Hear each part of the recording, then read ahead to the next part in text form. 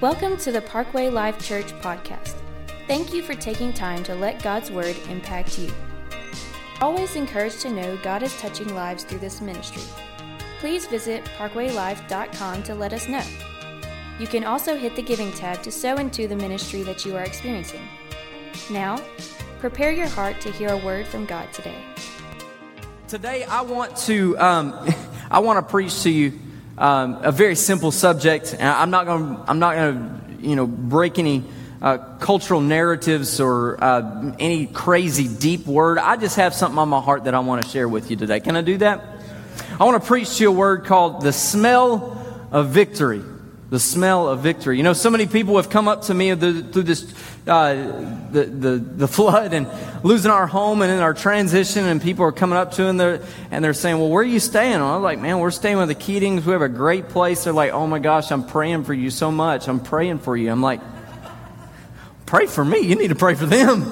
You need to pray for them." They just gained 2 people that do things on their own and a 2-year-old that just does whatever he wants to do, right? So, today I want to speak to you a little bit of hope. I want to speak to you a little bit of hope. Our first Sunday back together in this building, Pastor preached a fantastic word called "Look Up." Y'all remember that? Look up. It was about a month ago. From 3 feet up, I'm looking good. So look up to Jesus, where our strength and our hope comes from. Last week he preached about the bitter tasting waters in life. The water might be bitter, but the goodness of Jesus is sweet. The goodness of Jesus is sweet. Although we didn't advertise this wasn't on the plan. We didn't really plan on doing a series on senses. I'm going to continue in that today, if you don't mind. I'm going to continue in that. And I want to know if our church passes the smell test. The smell test, right? You all know the smell test. You know the smell test. We've all done it, even the ladies. We've all done the smell test before. I want to know if we pass the spiritual smell test. I want to talk to you today about resilience and hope, because this is a world that really struggles with that. It's a world that becomes very easy to be disappointed in. It's a world that becomes very easy to be disillusioned in and really even sink into despair. There's a lot going on in our world, maybe even just in our part of the world in the last month. Think about it. Harvey, Irma, the anniversary of 9/11, earthquakes in Mexico, and obviously Maria. I mean, there's an awful lot of storms and people with earthquakes, people affected. And it's easy to become discouraged and live in despair, especially in times like this, in cultures and areas like this. So for me, I want to go to somebody who can show me how to get through some of the hard times and still have hope when I get on the other side of it. So what I do is the first thing I do is I go to the Word, and I find the Apostle Paul, who is one of my heroes. He's one of my biblical heroes. The Apostle Paul is one of those people that's just my guy. In Romans 8, 35 and 37 through 39, you can listen, you can almost hear it as you read it, as he explains some of the things that he's been through and how he maintains hope. How he maintains hope in a hopeless situation. He says, "Who shall separate us from the love of Christ? Shall trouble or hardship, or persecution, or famine, or nakedness, or danger, or sword? No.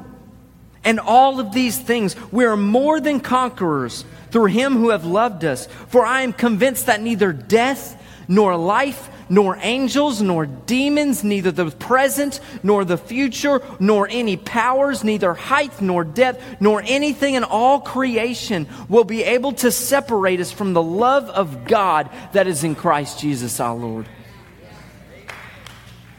If you were to pay attention, I was reading that, and you would underline it in your mind, there are 17 different things that Paul mentions there, that just in those few verses that Paul says, hey, these are things that I've been through.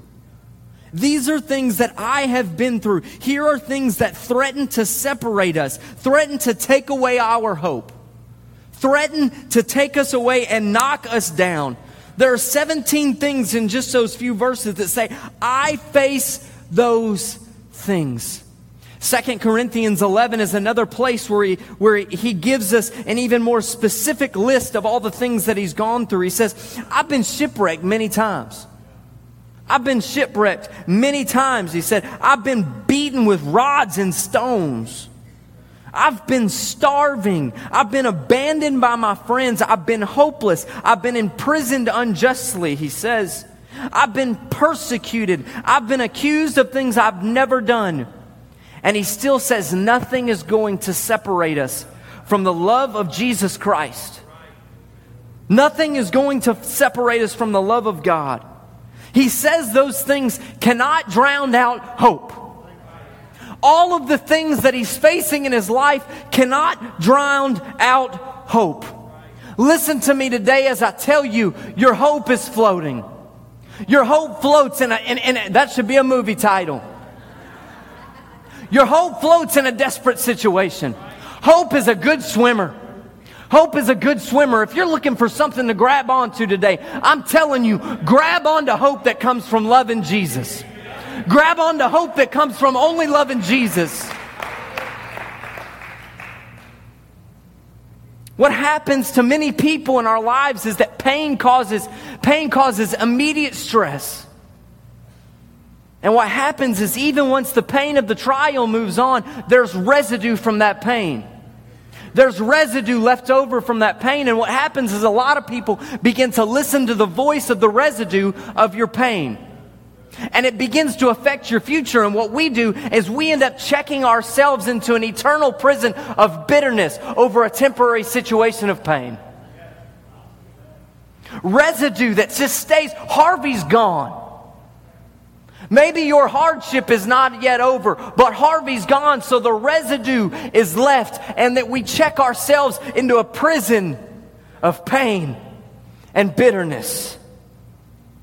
You know, in the book of Daniel, we find 3 boys who were in a similar yet unique situation. They were charged to be put into a furnace and essentially be burned to death because they refused to bow to Nebuchadnezzar. They were given a choice: bow or you go into the fire. Bow down or you're going to the fire today. In the book of Daniel, chapter 3, well, let's read this. Chapter 3, verse 4, it says, "And the herald proclaimed aloud, you are commanded, O peoples, nations and languages, that when you hear the sound of the horn, pipe, the lyre, the trigon, the harp, the bagpipe, and every kind of music, you are to fall down and to worship the golden image that King Nebuchadnezzar has set up. Whoever does not fall down and worship shall immediately be cast into a burning, fiery furnace." I've got 3 points I want to bring to you about this story. And like I said, it's not tremendously deep, but it's something that I've went through personally in the last month of my life. Is that okay?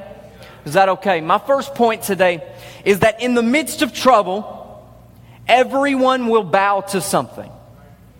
In the midst of trouble, everyone will bow to something. Everyone. You know, coming up to Harvey, I had people call me before, friends and family that, people, our staff loves to have a little inside joke, and they call me the connected one because I have a lot of friends. Is that a problem? I'm just kidding. I love y'all. I got the microphone, so I can say what I want.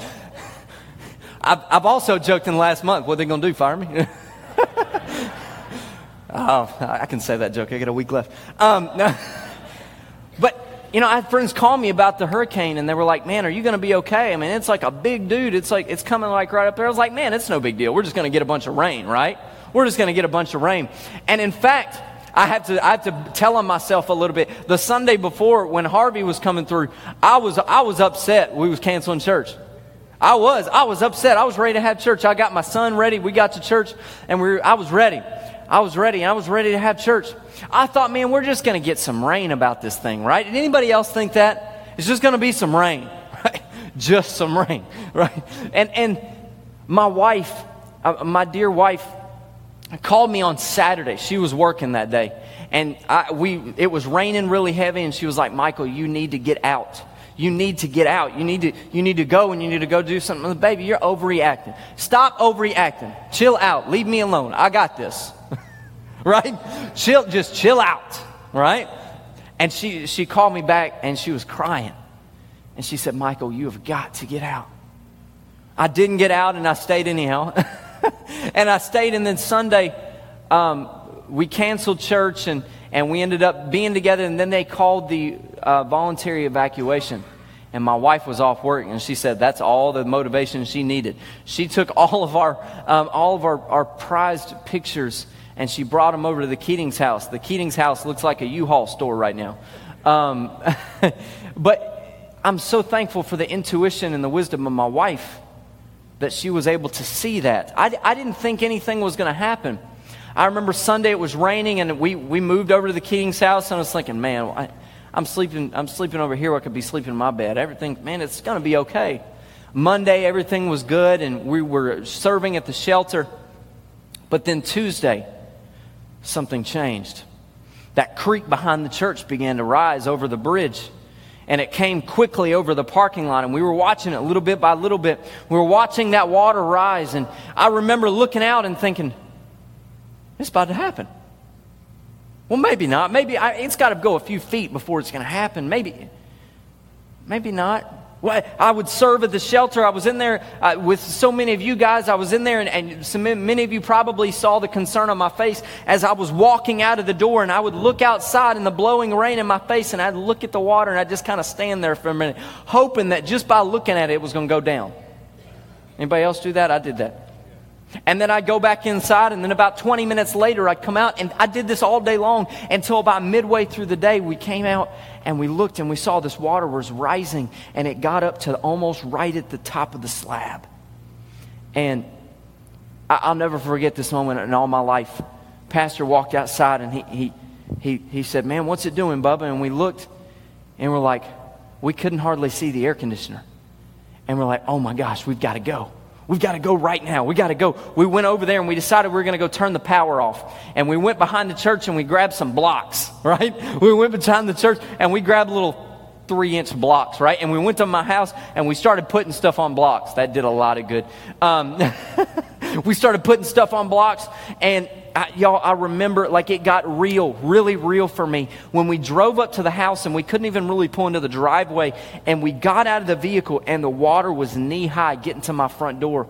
And I'll remember it for the rest of my life. We got there and the water was like right at the door line, and we looked at each other and we said, bro, this is about to happen.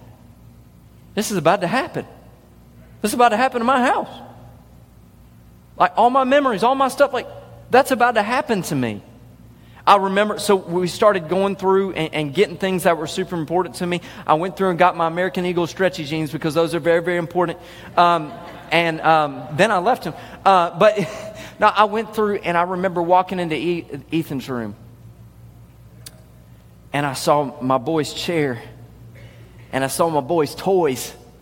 The stuff I played race cars with him with. And, you know, his chair that I held him so many nights for him to go to sleep. And I remember getting a little emotional. And Pastor, with his great wisdom, kind of let me have a minute. And I remember we got some things that were important, and we got out. And throughout that night, that evening, we watched the water rise and rise even more. And rise even more. I went home, or I went to the Keatings' home, and my wife and I were asleep. Right now we're sleeping in Alex's room, and I remember laying there that night. That Tuesday night was one of the worst rains of the storm, and that Tuesday night we laid there, and I can remember not sleeping a wink, thinking about what was going on in my house, what was going on in my room, in my living room. Thinking about all these things that were going on, waves and waves of rain. I remember just laying there not sleeping at all. I just laid there and I thought about what was happening. You know, the strength of the water that went through my home that night, and many of your homes, was so strong that it flipped my water heater up, pulling all of the pipes directly out of the wall. It moved a table from my living room to Ethan's room all the way in the back. That water was so strong. I remember laying there that night, vividly just hearing the rain and going, well, okay. All right. I got up the next morning and I was sitting on the couch and everybody was having coffee and well, not me because I don't drink coffee, but everybody's watching Fox News, CNN, and just watching the horror just unfold right in front of our eyes. And it was like a cloud was over me that morning. What I started to do that morning right there in the Keatings living room is I started to bow to the pain of my circumstance. I started to bow right there to the pain of the things that I was experiencing. Not just grieving. There's a difference in bowing and grieving. There's a difference in grieving and bowing. Grieving is sadness for pain that you're experiencing right now. That's healthy. Grief is something we all have to go through when we have problems. That's healthy. I've been there. I've been able to go through that process, thankfully. But bowing begins to speak pain into your future based on your current situation. Bowing to the pain begins to speak future pain into your current situation. Can I be honest? I started reflecting on myself. I went up to the room and I was sitting on the side of the bed, kind of almost pouting, and I was saying, Michael, if you can't even handle this, how good of a leader are you going to be? I started to speak pain into my future because I was bowing to the residue of the pain that Harvey caused in my life. I started bowing to it. I started feeling a little bit like Job. Job 17, 11, and 13. Job said this after he lost everything he had. He said, my days have passed, my plans have failed, my hope is gone. My friends say night is daylight. They really don't get it. They say light's near, but I remain in darkness. My only hope is the world of the dead, where I will lay down to sleep in the dark. All I wanted to do in that time, because I was bowing to the pain in my life, was literally sit in a room and play Xbox or watch TV or do something without people. Because I allowed the pain to speak and put me in a prison. See, I began to bow to the Nebuchadnezzar statue in my life at that moment. The situation was calling me for me to bow. But what I had to do, one thing about living with the pastor, is you can't stay discouraged for very long.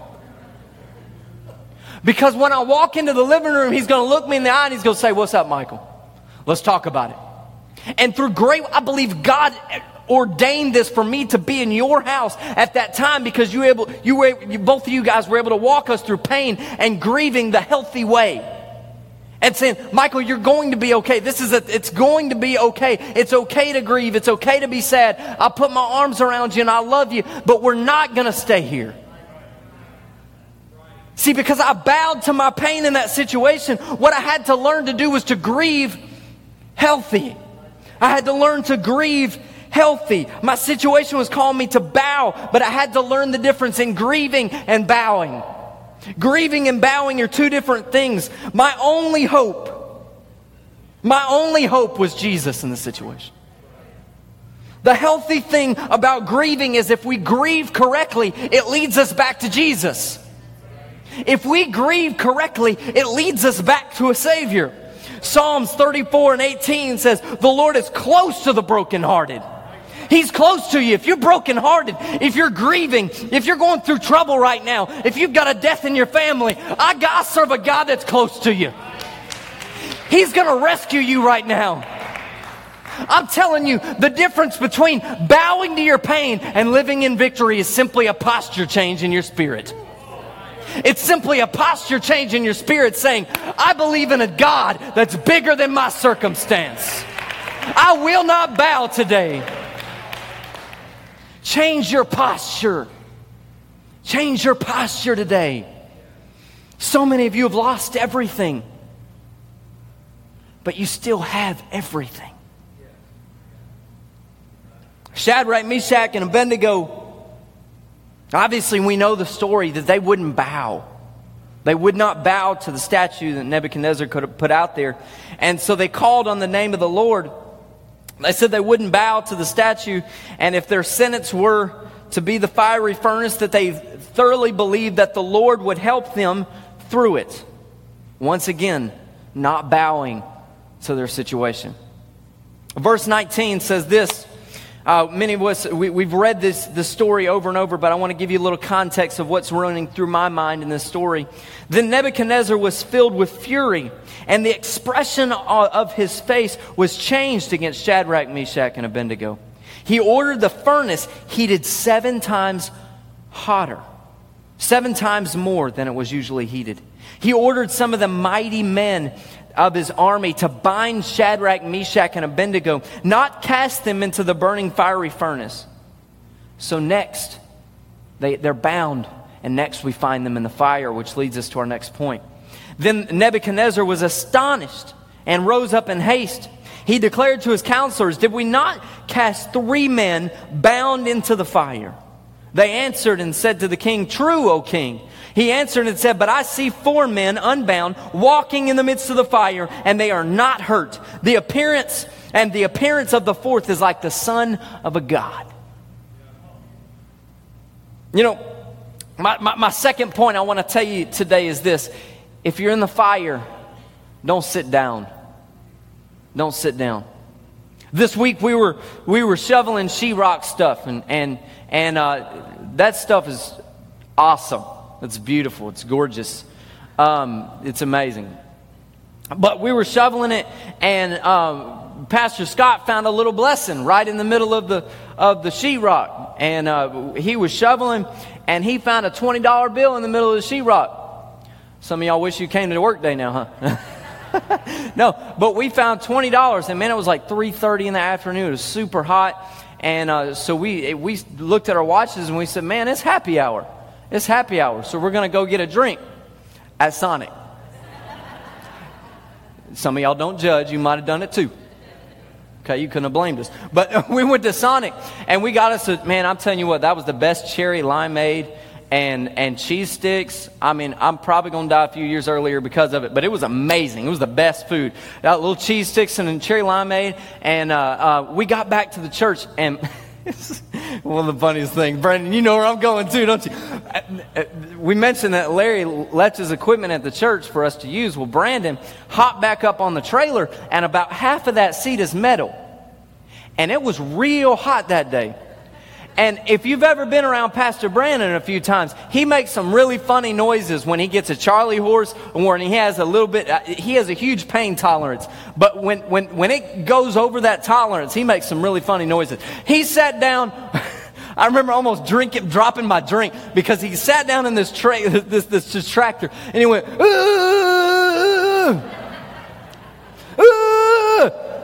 I thought, dear Lord, we need to go somebody catch Brandon. I can't catch Brandon. Somebody get him. I can't do it.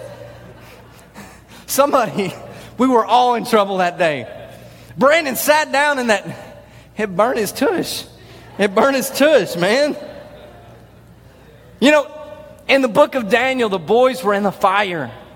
The boys were in the fire, and I can almost imagine King Nebuchadnezzar gets his binoculars, which, you know, back then had to have been like ginormous, right? Binoculars. And he gets them all focused, right?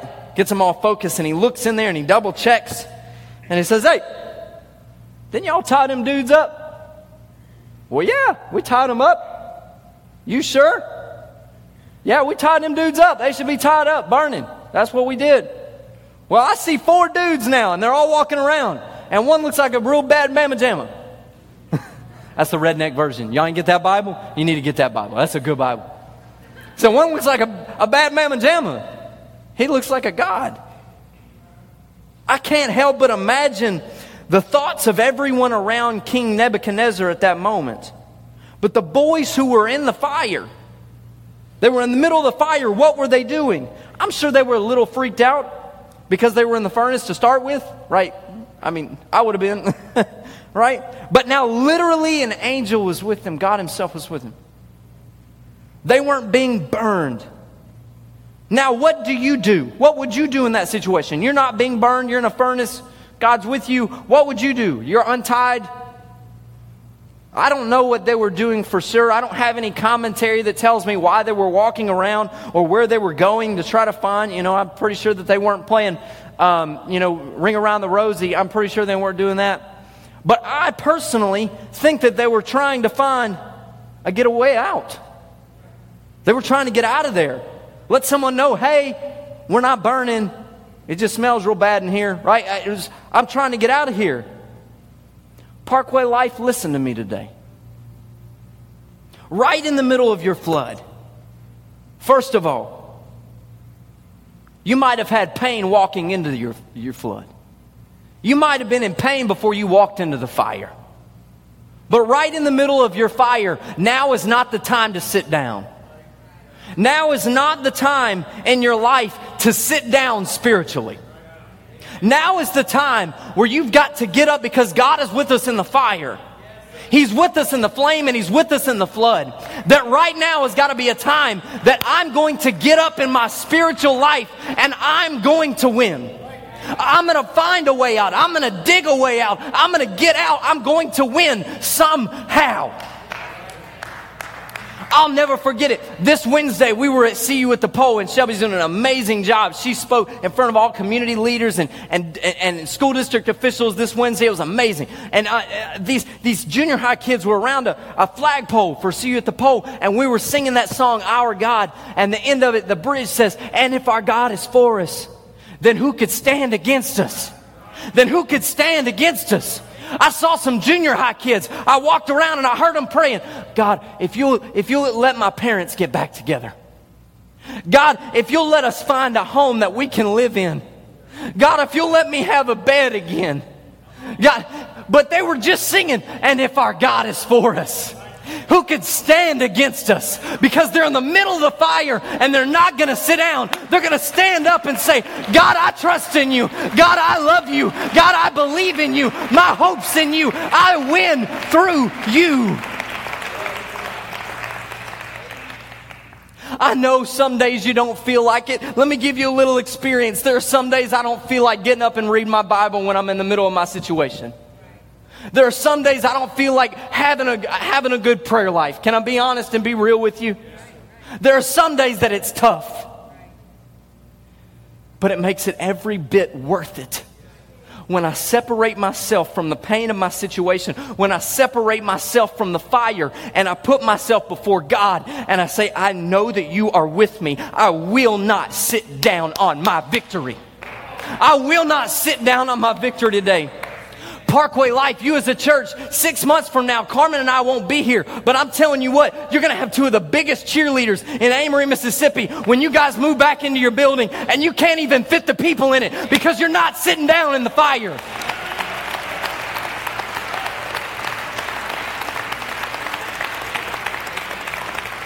Any other church that would have flooded would have just packed up and said, you know what? Hey, here's the deal. We can't serve our community right now.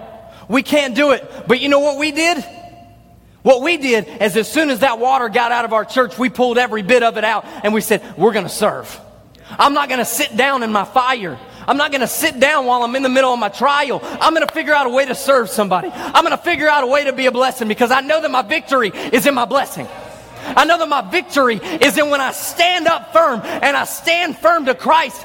Anybody want to do that today? Right in the middle of your trial, why don't you clap your hands and speak that over your church and speak that over your life?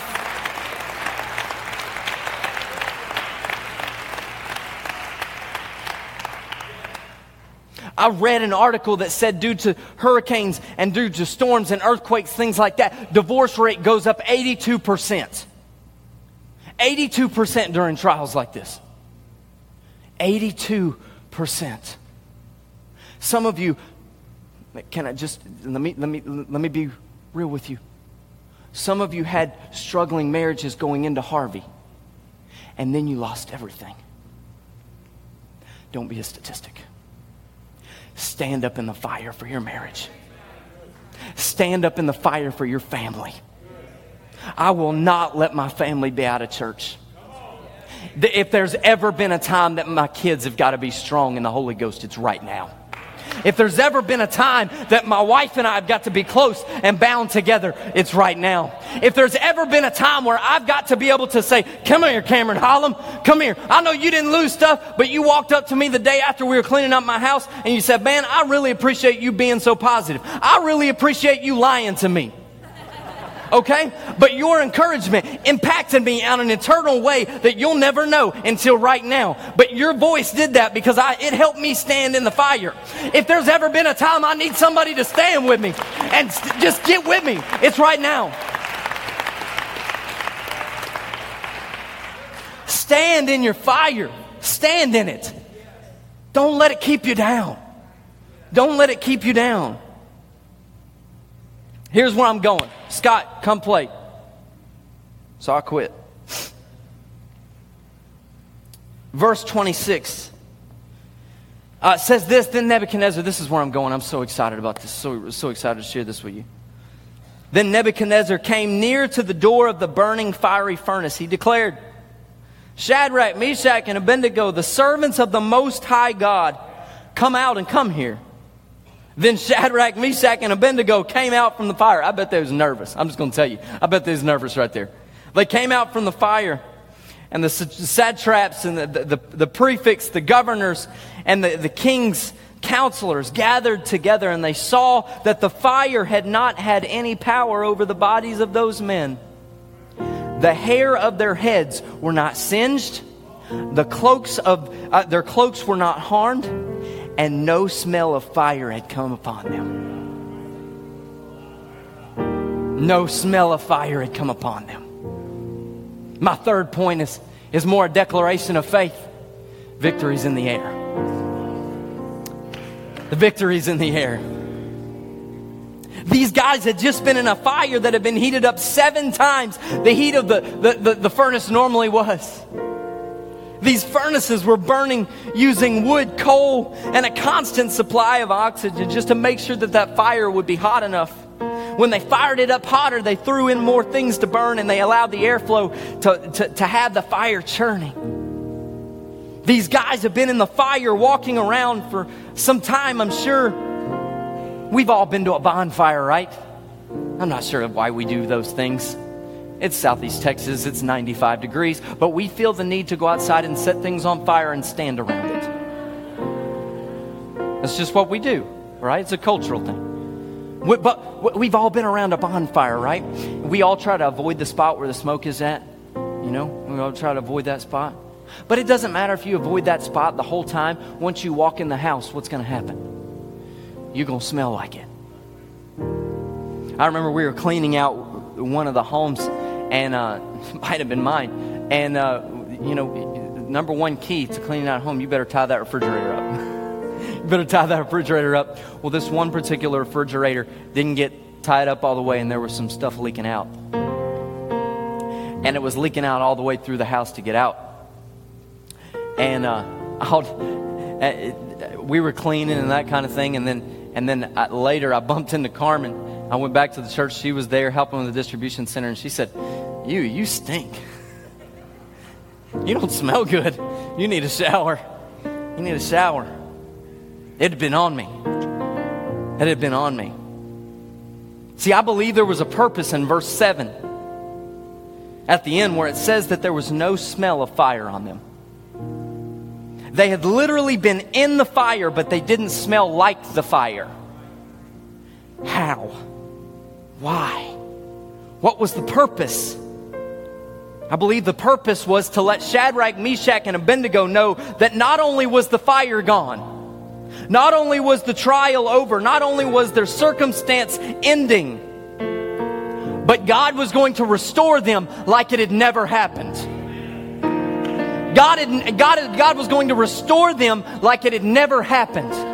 Not only for them, but for Nebuchadnezzar and for all the counselors to see. Wait, they've been in the fire. But it doesn't even smell like it. It doesn't even seem like they've been in a furnace. One of the moments I was telling you about in the living room, when I was discouraged, I was beat down. Pastor and Adina kept looking at me and they kept looking at me and Carmen and saying, I'm telling you, bro, I don't know how it's going to happen, but you're going to come out of this better than when you came into it. Now, I have to be honest with you, and while I was sitting on that couch and we totaled up all of our belongings that were lost, and it was $27,000, and it's just, that's just the tip of the iceberg compared to what most of you that have lost things. I was sitting there on that couch, and I was almost thinking, okay, okay, God, all right. But things started coming in. Donations from places from companies, CEOs of companies through a social media feed, sending gift cards to my family. Parents of students that I used to pastor from so far away would send financial help. Furniture from people that were blessing us, that had just bought that furniture, but they wanted to bless us. Now, on that moment, I was thinking, man, there's just no way, bro. There's no way. But today, listen to this guy. Listen to me. Is it complete? No.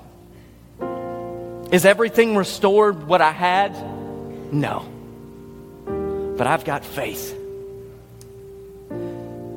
that because I didn't bow, because I'm not going to bow to the pain in my situation, that God's going to restore it greater than where it was when I began. You're listening to a man who's going to be able to move into a home a week from now and be able to sleep in a bed that I didn't have 2 weeks ago. That my son's going to be able to sleep in a bed that I didn't have 2 weeks ago. Why? Because the kindness of people like you, but also because Jesus restores. Jesus restores. Today I've come to tell you, I don't care where your situation is, where you're at in your process. God is with you in your fire and your trial, no matter what it is. If it's flood related or if it's health related. God is with you in your trial. Right now, I've come to tell you one thing I can guarantee you is that when God is with you and when you don't bow at the pain of your circumstance, yet you grieve and you put your hope in an eternal Savior, God's going to restore it, and He's going to make it like you didn't even smell like you were in the fire. You didn't even smell like you were in the fire. Don't let the smell of your trial stink up your destiny. Because you're going to be able to walk out of this thing. Well, how am I able to say you're going to be able? Because I'm with you and I'm walking with you. I'm in the same boat. I want to be able to walk out of this trial and say, look what God did. In somebody else's trial, I want to be able to encourage them and say, hey bro, look what God did for me. I believe He can do it for you. I believe He can do it for you. I walked out of this fire and I didn't even smell like I had smoke on me. I didn't even smell like it. Parkway, I know that building is sheetrock. It's completely out and there's stuff everywhere. And every time you walk in, there's more work to be done. But I'm telling you, when you come on the other side, it's going to smell like there was no fire. It's going to smell like there was no flood.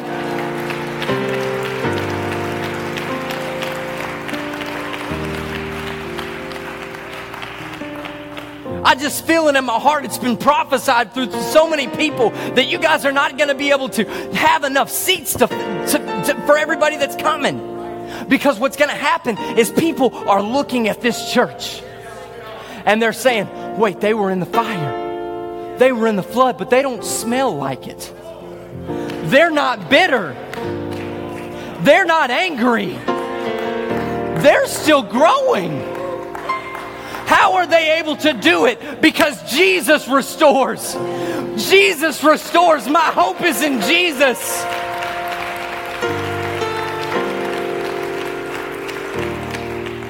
After I kind of got things straightened in my mind about how this whole thing was going to work out,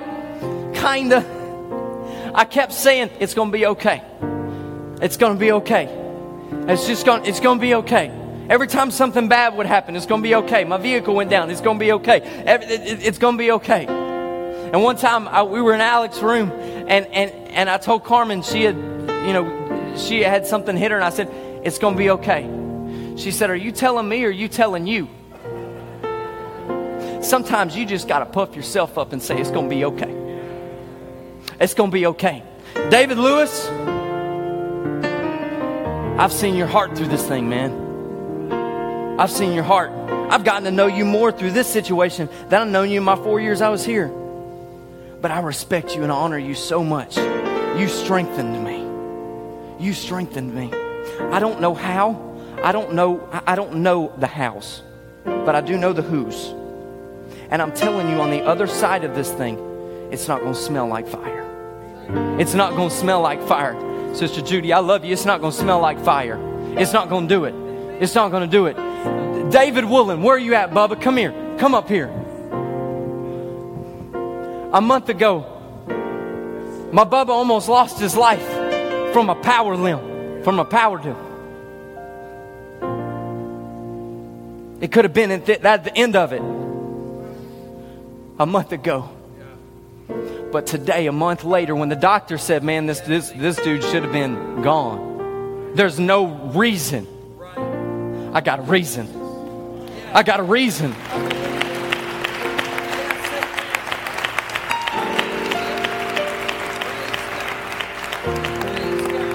Today, David was up there singing, and he was anointed. If y'all didn't feel it, I felt it.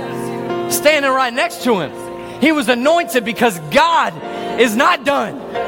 He don't even smell like you've been in the fire. You don't even smell like it anymore. You smell like victory. It's the smell of victory in your life, David. You smell like victory today, David.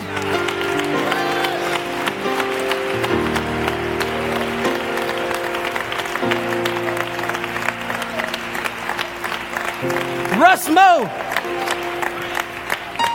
you smell like victory today, Russ Moe. In your trial, you're standing up, you're here. You smell like victory. You're going to come out of this thing not smelling like fire, not smelling like flood.